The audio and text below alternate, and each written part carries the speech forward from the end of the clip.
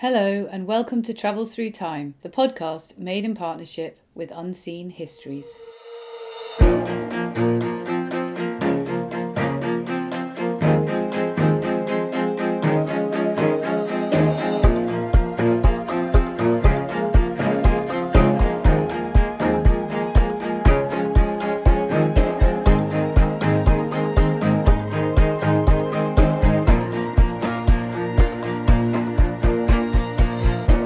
This week we're going deep into the stacks of library history. Of all the accomplishments of human civilization, the creation of libraries, making the preservation and transmission of knowledge possible, is surely the greatest. The greatest of them all, the ancient Library of Alexandria, remains the gold standard of cultural achievement today, one that haunts and inspires in equal measure. Andrew Pettegree and Arthur de Verdeven's new book, The Library, A Fragile History, takes on the long and tumultuous history of these noble institutions, from the clay tablets of ancient Nineveh to the problematic Google Books project. This is an unflinching look at library history, one that does not shy away from the neglect, the destruction, and the moments when knowledge was lost. In this episode, Pettegree and Verdeven, who are both academics at the University of St Andrews, take us back to 1850, a pivotal moment in the history of public libraries. Increased literacy in the 19th century enfranchised new readers whose taste for penny dreadfuls and trashy romances were absolutely not the kind of books librarians wanted on their shelves. There were concerns about the type of people public libraries would attract, and the dangers of providing them with thrilling rather than improving literature. Education, prestige, preservation, reputation laundering, neglect and destruction. Libraries have fulfilled a huge variety of roles throughout their history, as our guests today reveal. Welcome to Travel Through Time, Arthur and Andrew. Well, very pleased to be here. Thank you for inviting us. Very nice to be here, Violet. Thank you. I'm looking forward to our time travel today. We are going to spend our time in various different libraries, and I'm sure a lot of our listeners love libraries, as we do. And we're going to be talking about your book, which is called The Library, A Fragile History. But I think my first question today to both of you is, I imagine you visited a lot of different libraries in the course of your research and also in the course of your professional lives in general. And so can you tell us, do you have a favourite library? And if so, why is it your favourite? Well, I certainly do. And it's a library I went to every Easter for, I think, 4 years. And it was particularly special because all the family came on the trip and also my graduate student. So it was a real outing. And it's the Bibliothèque Municipale, the municipal library in Aix-en-Provence, which is based on a fantastic donation given by the local bishop and is one of the world's great collections of 16th and 17th century French pamphlets. So lots of discoveries to be made. But it was a lovely working experience. They were so nice to us. And it was a sort of library where the rare books weren't totally separated from everybody else. So you had people coming into the children's library to borrow musical recordings, and there was just a general hubbub and sense of life and vitality, which I so much enjoyed while I was working. Yeah, for myself, there's been many libraries where I've really enjoyed the experience, and mostly the experience is made by members of staff. But the truly unforgettable experience is always, for me, the Royal Library of Belgium in Brussels, which is a federal institution in bilingual Belgium, so you can speak either Dutch or French. And as a Dutchman myself, I learned a great deal about the politics of language when I walked in very happily speaking Dutch to the overwhelming French-speaking staff, and they chose to ignore me completely. So once I got over that faux pas and got to know them a little bit, I realized what a fantastic place this was. Because if you go to the rare book room where they have all the special collections, the old and rare books, and if you ask for a particular item, they don't just give you that book. They also give you the entire shelf that book sits on. First of all, to just give you, some extra things that might be of interest, and also to save themselves the hassle of constantly having to go back to the stacks because you've just seen one and you want another one. So it works on both ends. And the best other part is that when they still have a traditional lunch break. So when the lunch hour has arrived, they all migrate to the door of the reading room and then just switch off the lights. And then they stand very quietly next to the door until every reader has gotten the point that this is now time for them to leave. And you get up and hurry out, and so they can have their well-deserved lunch break of an hour and a half. So it's rather an atmospheric place to work. I think you're right. I mean, librarians are some of the most fascinating and wonderful and extraordinary people. I think perhaps that could be a good book, Extraordinary Librarians. So I know that you have both worked together before. You've written several books together. And before we start talking about this book in particular, can you just tell us a bit about your working relationship and how do you write a book together? I'm fascinated to know. Well, this is our working relationship started because I did my my postgraduate studies with Andrew at the University of St Andrews. Did my PhD supervised by him. And after that, we were both very interested in the 17th century Dutch Republic, and we thought to get together and write a book about this. That was ultimately published as The Bookshop of the World by Yale University Press in 2019. And really, how do we write a book together? Well, it's immense fun. But it's also certainly a process I would recommend to many other people out there, because you see it more and more now in the humanities, but it's still not that common. But really, writing a book together, it has to start with having a good sense that you both know where this book needs to go. So the way we do it, we go to our favorite pub in St Andrews with a sheet of paper, and we just plot out the chapters. And of course, things may change down the line, but to get a good sense together that we come up, okay, this is going to be the structure. This is what we want to say and what we want this book to be about.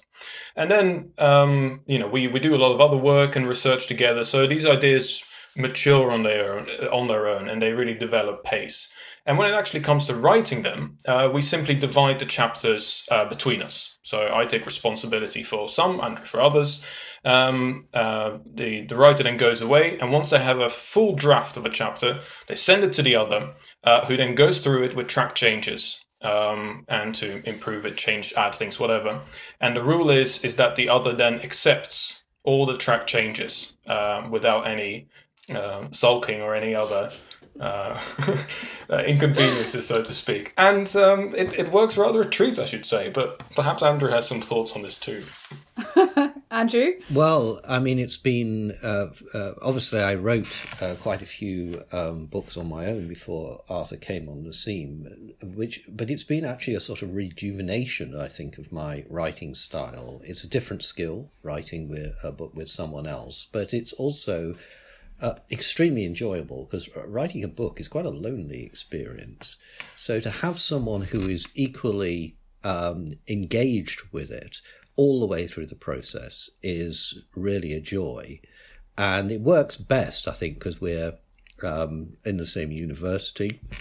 We have offices which are only 5 yards apart. So, we do talk a lot about it. So when Arthur says we delegate particular chapters to particular ones of us, that's true, but there's also quite a lot of discussion going on about contents and, what people say over drinks. And to some extent, we bring complementary skills to it. I mean, obviously, when Arthur started, I'd had a lot more experience writing books.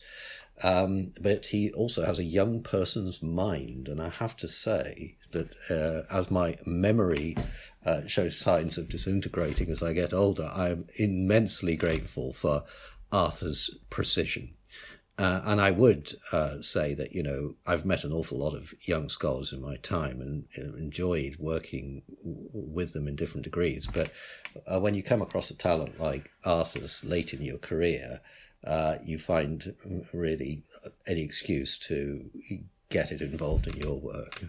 Well, you know how people sometimes write in a book in the acknowledgement to say, oh, I received grateful help from these readers, but many mistakes that remain on my own. Well, in our case, you can say that we're also grateful for our readers, and any mistakes that remain are authors. I think it sounds great. I think it sounds like a really wonderful idea to be able to talk things through. That's one of the things I find about writing is I don't have even many friends who are historians, so I'm literally on my own, and occasionally I try and bore a member of my family with it, and I think it sounds like a really, really good way of doing things. So let's move on now to the book, which is absolutely beautiful. Can you talk a little bit about how you decided to structure this particular book? Because as you say in your introduction, it is the long and tumultuous history of libraries across the world, so it's really a global history. And that's a huge subject. So how did you decide to divide up the chapters and that kind of thing? Well, I suppose you always come to a book with a sort of sense of what you want to do, but in this case, we came with a profound sense of what we didn't want to do. And that is, we didn't want to write another book about the great libraries in the world, the great library buildings. We didn't want to write a book about, the sorrowful history of the destruction of libraries, because that seemed to us to be dragging attention away from what was really the core of the story, which I think I would just say is twofold. One is that the process by which libraries are built, developed, collections are accumulated, and then dissipated and put back into the market for other people to make their own collections is actually a natural process which goes on over and over through history. So what we're looking at now is not a unique crisis of the library, but a new process of adaptation to new circumstances, which has gone on all the time since the Great Library of Alexandria onwards. So that was one central issue we wanted to talk about. And the other was inspired very much by our work on Dutch books. And that is the sense that the story which has been absolutely missing is the importance of private collecting to the development of libraries. There's been overmuch concentration on public collections, on beautiful buildings, and on the principle of the public library, which actually only occupies a remarkably small period of history. Whereas for long periods when public libraries were flagging or going through an existential crisis, it was private collecting which retained the library history and kept it going through these difficult years. Yeah, and we really wanted to tell a long story, so really going back to the ancient world and to the present, in part to do justice to the fact that libraries have always been part of human culture. They're not necessarily an invention of any specific era. As long as there have been means of bookmaking in whatever form or material that takes, people have sought to gather together information it's stored in that form. So whether you're dealing with clay tablets or papyrus scrolls or parchment codices or now in the digital ebook form, there have always been libraries. At the same time, we wanted to demonstrate that one of the very harsh themes throughout this library history is that every generation thinks that the books that they have collected are the books that are most important, and those are the books that are going to stand the test of time. That people 100 years from now or 1,000 years from now will look at those books and think, wow, what brilliant knowledge. But the sad thing is that every generation seeks to make the library in its own image and seeks to populate it with the books and texts that they are interested in, that they think represent the right sort of knowledge. And so charting that contest in a way between different generations and cultural movements has really shaped our book. But it does mean that there's rather a sad tone at times because there's familiar themes that keep coming up, and those familiar themes are destruction and desolation and neglect. And although we talk frequently about sort of wanton acts of destruction throughout the book, actually the greatest enemy of the library is neglect. rather than fire or bombing or purposeful pillage.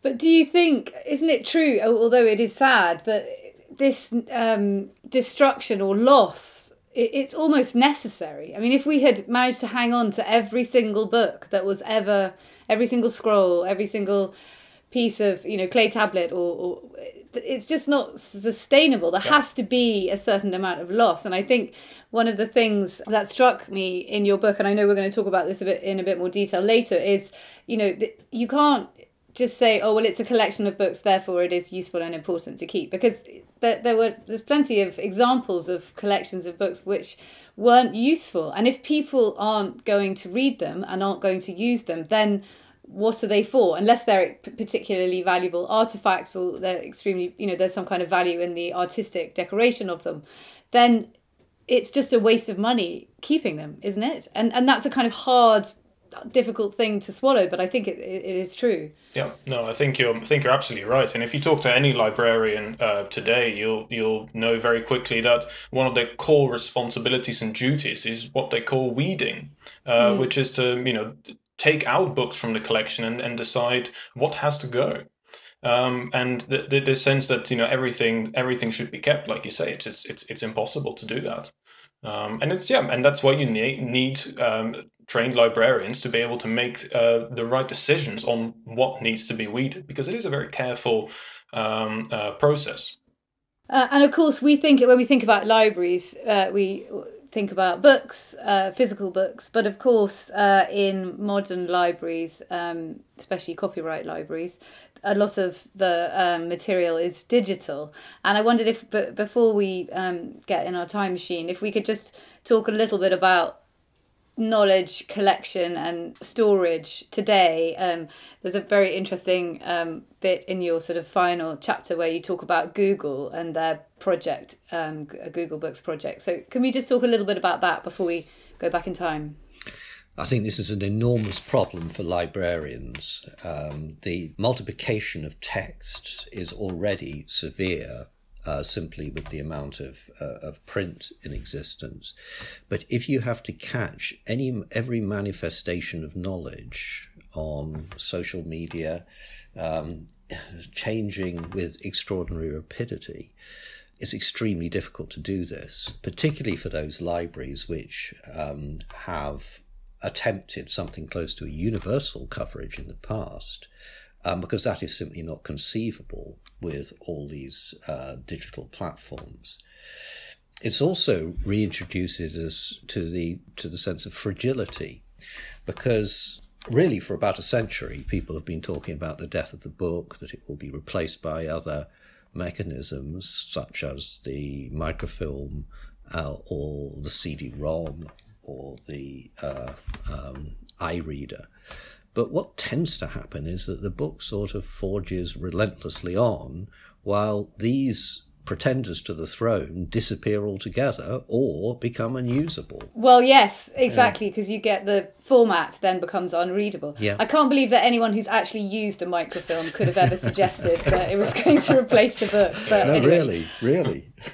Well, I wish you had been there, Violet, in the United States after the Second World War, so you could have advised vast library committees and government that they shouldn't bin all their 19th century newspapers and should actually maybe keep hold of them rather than just microfilm them. Yeah. So, yeah.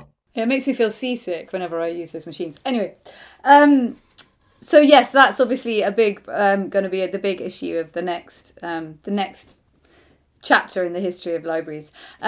Right, let's go now to your chosen year. So can you tell us which year we're going back to, please? We're going back to 1850. And can you give us a sort of general overview of what was happening in 1850? Before we go to your first scene? Well, we're going to start in Britain. So 1850 was the sort of, not quite the zenith, but a time in the development of Great Britain as the great commercial power in the world, already a hugely powerful naval power, though not necessarily a military power, and also of London coming to the fore as the cultural capital of the world.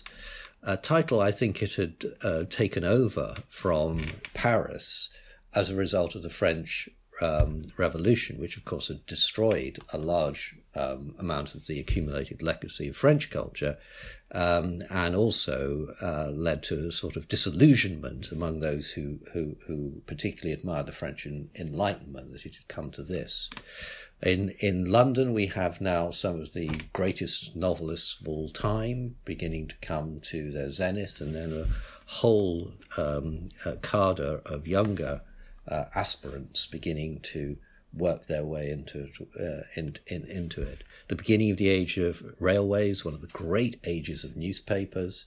So a time of enterprise, but also of poverty, and industrial poverty in particular, and people wondering what to do to bring the benefits of civilization to these new industrial populations living often in conditions of some degradation. And can you give us an idea of literacy levels at this point? Because it was also a great age of sort of mass education, wasn't it? It was the beginning of that. I mean, we didn't have compulsory primary education in Britain till a couple of decades later. But nevertheless, you're quite right that this was an age with a massive expansion of reading, and also critically when the literacy gender gap between men and women began to be fully closed. I mean, this had been going on for some centuries, but the times when 90% of the readers would have been men were long gone. And of course, this created not only new talents in writing, but also a huge audience for the sort of books which had not been in existence before, and the huge growth in the market for fiction, but also worrying signs, including the development of what are known as the penny dreadfuls. These were sensational novels written for less sophisticated readers. And it was the concerns about the working classes reaching for that sort of reading which partly animated the beginning of public libraries, which was the major feature of 1850.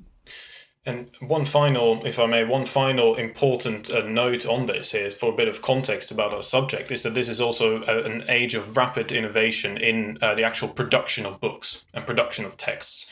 We're dealing here with an age where steam presses have, certainly in busy cities like London or Paris, are pushing out the hand press techniques that have been around since largely unchanged since the 15th century and Johannes Gutenberg's new invention. So the steam press is absolutely revolutionizing the quantity of production of books, and particularly here in influencing newspapers and journals. So while you have mass literacy gathering pace, this is very much being fed by enormous quantities of print coming out. And that is presumably reducing the cost. Absolutely too, yes. And there's also... To the consumer. Yeah, reducing costs for the consumer. And with the railways, it can also travel much faster, travel further. And with changes in paper making, largely from a system where paper would be made from rags, you're changing to a system based on wood pulp. So the paper quality of paper is deteriorating, but it's also becoming much, much cheaper. Okay. Well, I think let's go to your first scene. Well, here we are. We're in Parliament to witness the debate of the Public Libraries Act of 1850. Now, this was a debate a long time in preparation, because already in 1845, for the Museums Act, it had been made possible for localities to found a library as an adjunct to a museum. But this was the first time that independent libraries had been authorized to use public taxpayer money in order to facilitate the building of a local library. Well, you might think that this would be cantering through the House of Commons. So I should say that the rebuilt Houses of Parliament, which had been necessary after the Parliament burnt down in 1834, had not yet been completed. The House of Commons wouldn't move into the chamber we know as the House of Commons until 1852, so they were in what was called the Lesser Hall, so presumably very crowded, so may have discouraged some members from attending the debate. And there was an unexpected degree of opposition to the passage of a bill which would enable local corporations to raise a rate, a local tax, specifically to build libraries. There was a bit of sort of backwoodsman opposition. Colonel Sibthorpe, Member of Parliament for Lincoln, said that he couldn't really see the point of it. As for himself, he'd never much enjoyed reading when he was at Oxford. But the bill was also opposed by the members of Parliament for both Oxford and Cambridge universities. In their case, because it didn't make provision for book buying. It would purely be to erect the building. And they wondered, if this sort of half measure would work. But the real problem was that this is a period of social reform and huge infrastructure projects. And there wasn't necessarily a sense that libraries should be privileged ahead of other forms of social reform or indeed facilities for the population. So two crucial amendments were made which would be very damaging. One was that this would in the first instance only apply to communities over 10,000 people, and the other was that they would need a referendum approved by 2/3 of the local ratepayers in order for this to take place. And in fact the reservations were borne out, because in the years immediately after the bill, very few local communities took advantage of the opportunity to create a library. And do you think that was because they hadn't yet realised the importance of a library in terms of providing education and giving people access to social mobility and all those kind of things, which of course nowadays we very much associate with free public libraries. Had that connection not been made yet, or was there perhaps a feeling among the elite that they didn't want everybody with having this power of being able to read? And I don't think that was, if that sentiment existed, I don't think it was sufficiently widely felt to be a sufficient barrier. I think it was partly that the sense that there were already very many demands on people's tax contributions, and they should have the choice whether they used a library or not. And that brings home another point which is absolutely integral to this story, and that is that a lot of cities weren't actually short of libraries. From the 18th century, you had people banding together in what were called subscription libraries, where members decided what books they got. Then you had circulating libraries, which were run often by booksellers who lent out books as well as selling them, which provided precisely the sort of books that customers wanted, because if they didn't, they went out of business. Whereas there was always a fear with the public libraries that they would be rather like the sort of first charter of the BBC, that they were to educate, instruct and entertain, with far more of the instruction and information than the entertainment. And indeed there was a considerable prejudice among the first generation of librarians about giving people thrillers and easy reading fiction rather than giving them improving literature. Yeah, and in many of the early public libraries, that they provided separate reading rooms often, one which would be dedicated to newspapers and journals, which were indeed very popular if a library had those. But there were always mass worries that if you had one of these rooms and it was integrated into a main reading room, you would get the unemployed basically coming in to be reading newspapers, looking for jobs and making a nuisance of themselves. So even in those places like Manchester, which did take up the Public Libraries Act and established a public library, there was always a real concern of, now that we have a public library, which is indeed open truly to the public, what kind of public are we actually getting in? And, what are the books that were providing for them? Because there was, as Andrew just mentioned, a real sort of missionizing sense of, we want libraries because we want to lift people up. We want to edify them and instruct them and help them out. But this was often a very paternalistic vision of how to do so. I should add one further adversary to the public library movement here, and that was the Brewers Union.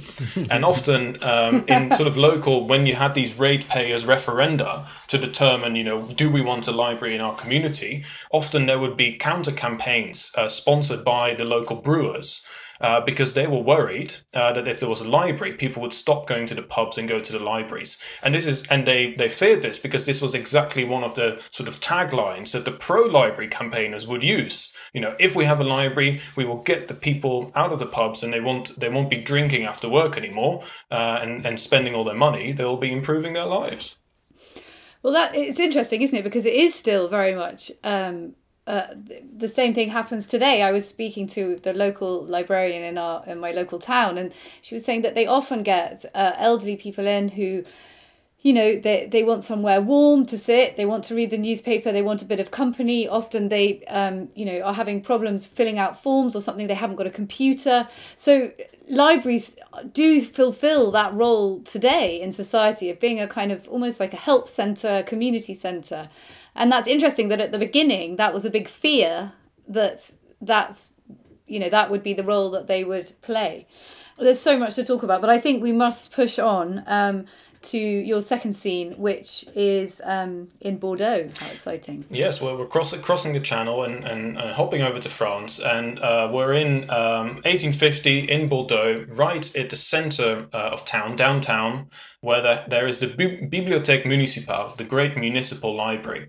And we're stopping here really because the Bordeaux Municipal Library is one of the largest public collections in France, and indeed in Europe at this time. It's got well over 110,000 books. About one for every inhabitant of Bordeaux. This is a major port city, of course, very famous for the wine trade, really the great city of southwest of France. Now, why have we gone to Bordeaux? This was something that was very much in the public eye in Britain. And indeed, 2 years before the Great Public Libraries Act, there was a report submitted to Parliament by the Deputy Librarian of the British Museum, a man called Edward Edwards, in which he had a sort of statistical overview of the sizes of libraries around the world. And one of the key indications of this report was to say how poor British public libraries were, indeed the very few of them there were, and how extraordinarily large and diverse French libraries were. So every provincial French town had a library of tens of thousands of books, and indeed Bordeaux was one of these largest ones. And this report was submitted to say, we can't be falling behind France. I mean, this is we certainly can't do this. And later, the librarian of the British Museum Library, Antonio Panizzi, would exclaim in Parliament when he was asking for funding for his library, he would say, we must surpass Paris. So there is in this period, a real sense of library culture is a symbol of national virtue and pride. Why does Bordeaux have so many hundreds of thousands of books? And indeed, it wasn't the only one. Lyon had over 110,000. Many smaller French towns had extraordinary libraries. But the thing is that if you were to show up at the Bordeaux Municipal Library in 1850, there's a very small chance, first of all, you would get in. And if you did, you would find a very poorly run, poorly maintained, and abysmally badly catalogued collection, in which almost all the books in which almost all the shelves would be filled with books that very few local citizens would want to read. So how did we get to this situation? Really, France had a very long and proud literary and library history. It was always one of the powerhouses of publishing in Europe since the invention of printing in the 15th century. It was famous for its royal library in Paris, for the princely collections, for wonderful university libraries, but most of all its monastic libraries. And the French Revolution in 1789 changed all this, because the revolution confiscated all monastic property, including its libraries, and then also confiscated the libraries of executed or exiled aristocratic nobles, the library of the king. And all of a sudden, in the space of a year, there were millions of books now in the hands of the state.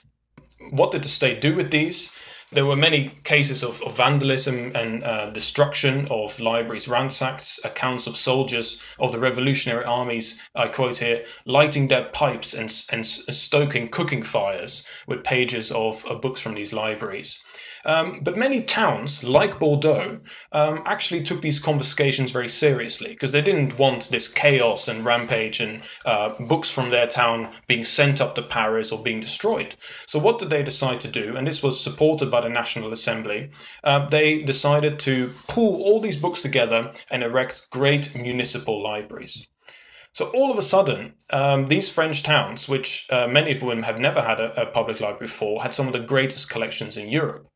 But crucially, they didn't really have the staff to catalogue these properly, to organise them properly, and crucially to do anything about the type of collection they had inherited. Because these were collections, massive amalgamations of very scholarly libraries, lots of theological books, lots of books from the 15th, 16th and 17th century, mostly written in Latin, really serious, heavy tomes. These were not the types of books that the citizens of Bordeaux would wish to read. The type of stuff that was coming out from the printing presses.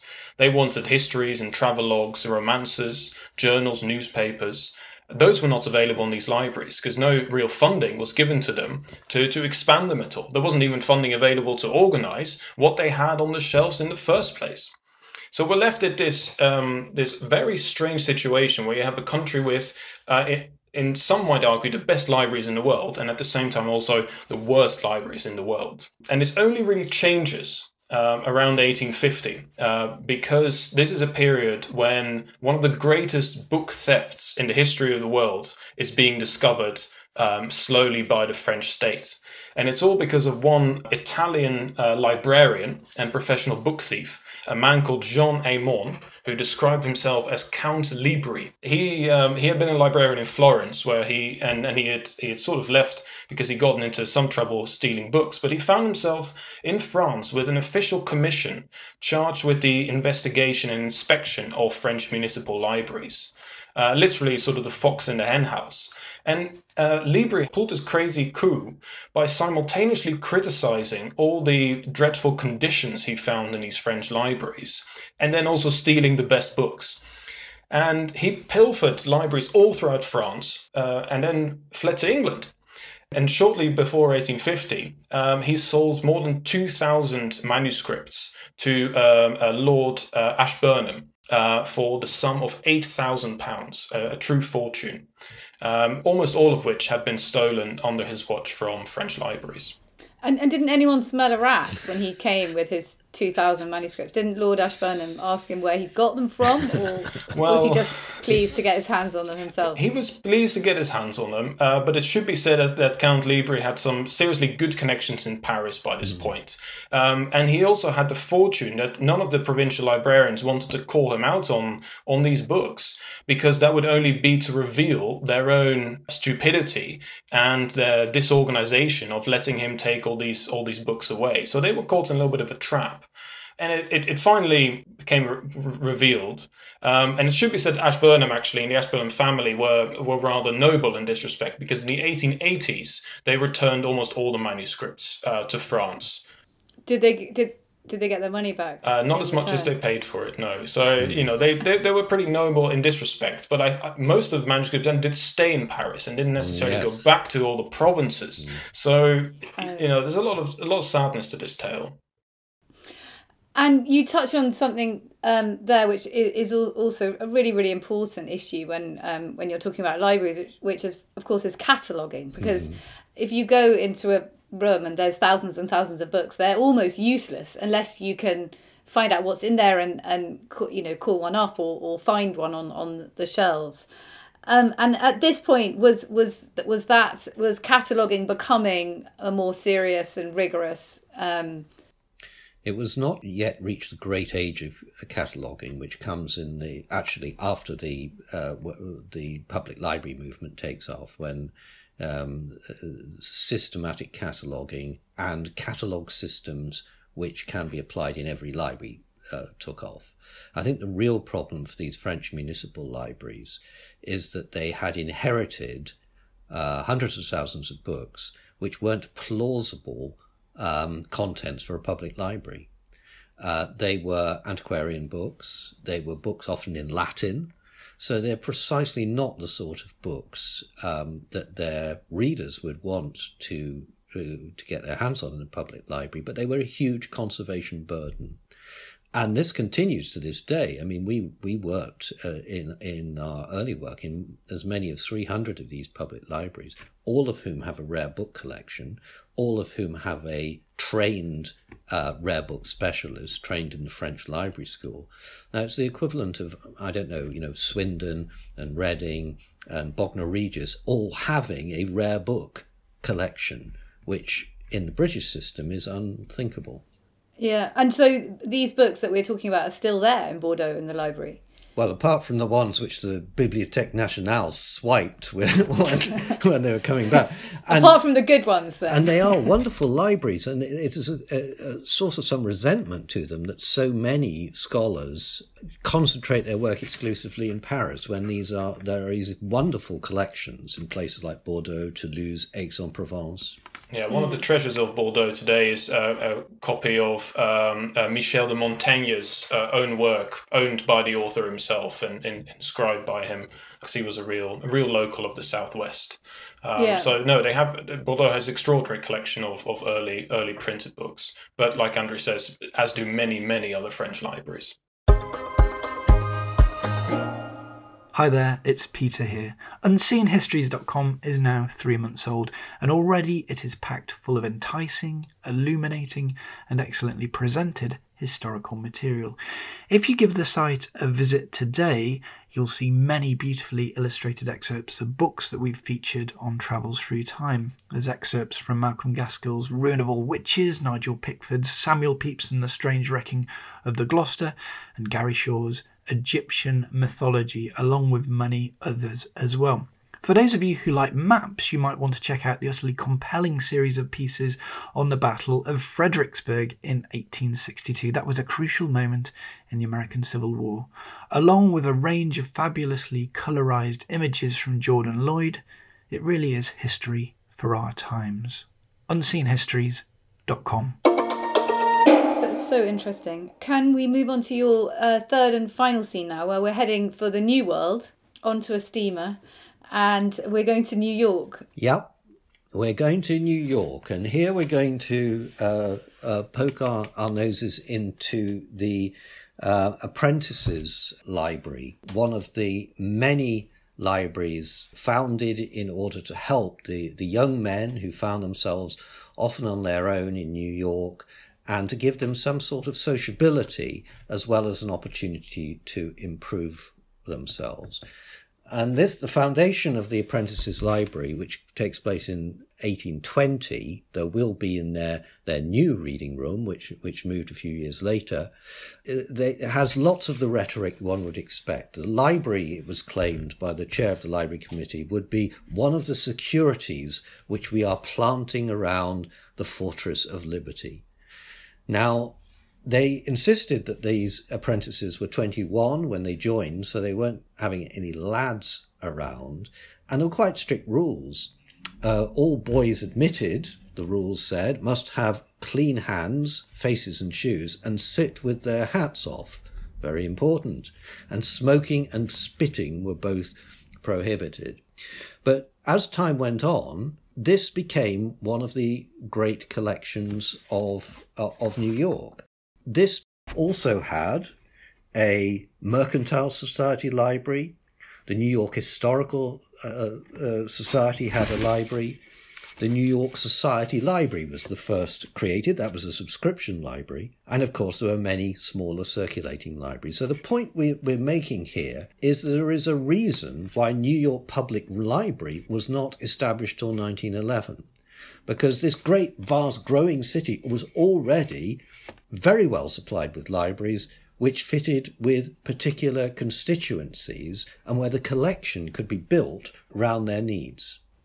And can you give us a sort of an example of the kind of books, this apprentice library, for example? What kind of books were they? Sort of instructional books that would about the different trades that these boys were apprenticed in, or were they more novels and entertainment kind of books? Well, there's in all of these libraries, there's attention. I mean, it's the story of library histories through all the time that the readers tend to want novels, and those putting together the collection want to nudge them towards more improving material. And they sometimes go to extraordinary lengths to do this. In some public libraries in the UK in the first years of the 20th century, they would hide the novels interspersed with non-fiction titles in the hope that they'd be drawn to the non-fiction title. And here you can get a clue from a speech at the opening of the new reading room, where this was recommended on the basis that libraries were places which place mankind on an equality in all that relates to genius and intellect. That is, if you were had the talent, the library would help you to make everything you could of yourself. But there is a sort of gradual shift from the instructional literature in trades, which, as you suggest, formed most of the first stock, to the popular novels, which, like everybody else, they all wanted to read.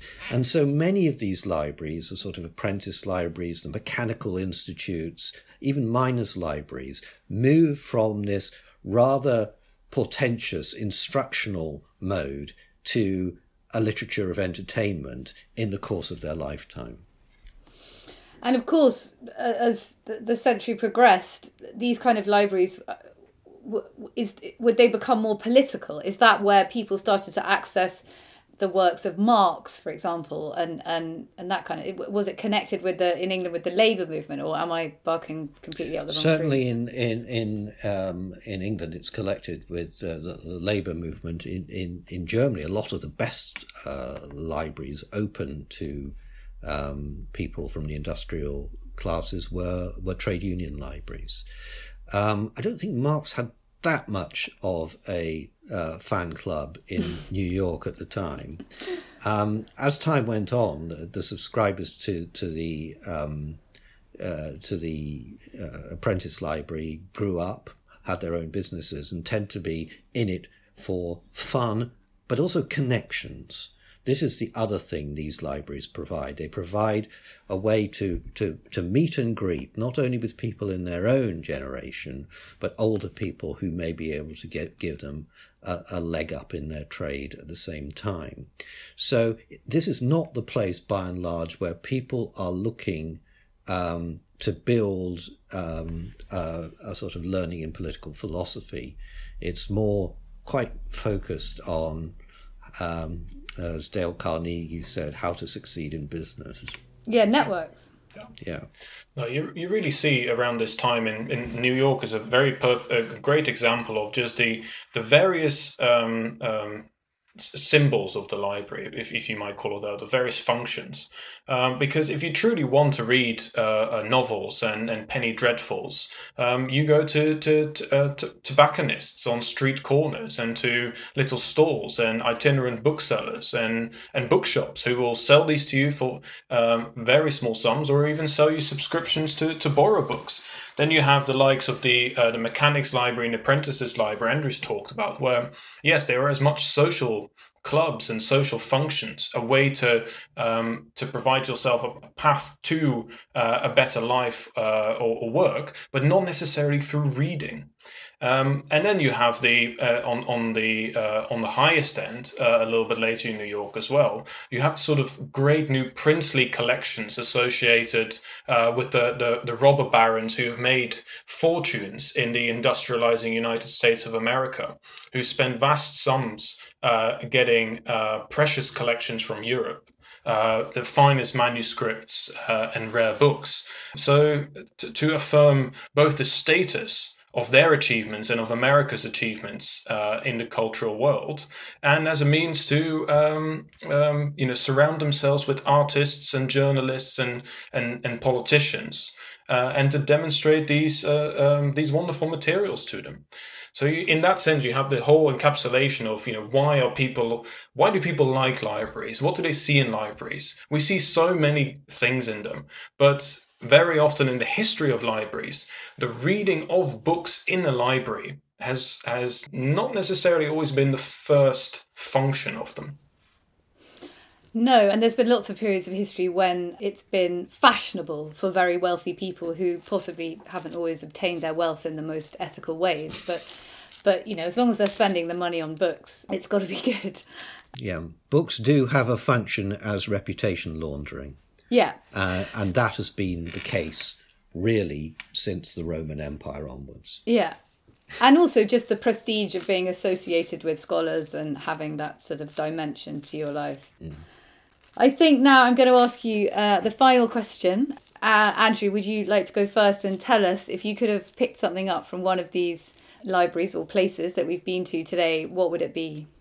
Well, what I would like, please, is a Victorian triple-decker. In the mid-19th century, the publishers got into a sort of conspiracy with the circulating libraries that they would publish novels in 3 volumes. And the result of that was that the libraries could loan out a single novel to 3 different people at once. And it kept the prices artificially high, which meant that people couldn't afford the novels and had therefore to join the libraries. So it was a sort of devil's pact between the publishers and the libraries. But it had a huge effect on Victorian literature. If you want to know why in the novels of Anthony Trollope there's that vast, yawningly boring passage in the middle where 2 minor characters have a romance which goes nowhere, that's because of the Victorian triple-decker, because you have to fill out a novel to the distance required. Now, of course, you haven't actually reached yet in 1850 the great age of Anthony Trollope and a lot, so I'm a bit limited in my choice. But what I would like is the History of Pendennis by William Makepeace Thackeray, and I found a lovely edition for you to send me, which was published in Leipzig. One of the reprints of English literature of the day, published abroad in English, which demonstrated the extraordinary power and attraction of authors like Dickens, Thackeray, and particularly Walter Scott, who was a worldwide bestseller. You shall have that. You can have it. Take it back to St Andrews with you. Arthur, what about you? Yeah, I'm afraid you've just committed to a triple-decker for Andrew. I'm not going to commit myself to a similar extent. Well, I would like to, in my time-travelling cloak, very much present myself as the guardian of French libraries. And I don't mind which book it is specifically, but I would like to take with me one of the books stolen by Count Libri. That didn't make it to Lord Ashburnham and wasn't returned to France. There were many hundreds of books that just disappeared, into the mists of time. So saving one of those and being able to return it to its rightful Bibliothèque Municipale, that would be a pleasure. That's lovely. So you're not even going to keep it for yourself. You're going to... No, I'll give it back. Maybe they can put a nice note in the catalogue entry, which I will force them to make, to say that it was gracefully returned. I think that's very altruistic of you. Thank you both very much for joining me today. It's been such a lovely conversation. Thanks very much. Real pleasure. Thank you. That was me, Violet Muller, speaking to Andrew Pettigrew and Arthur de Verdeven about their fascinating book, The Library, A Fragile History, which is on sale now. Please visit our website, tttpodcast.com, for more information on this and all of our other episodes. Thanks for listening. Until next time, goodbye.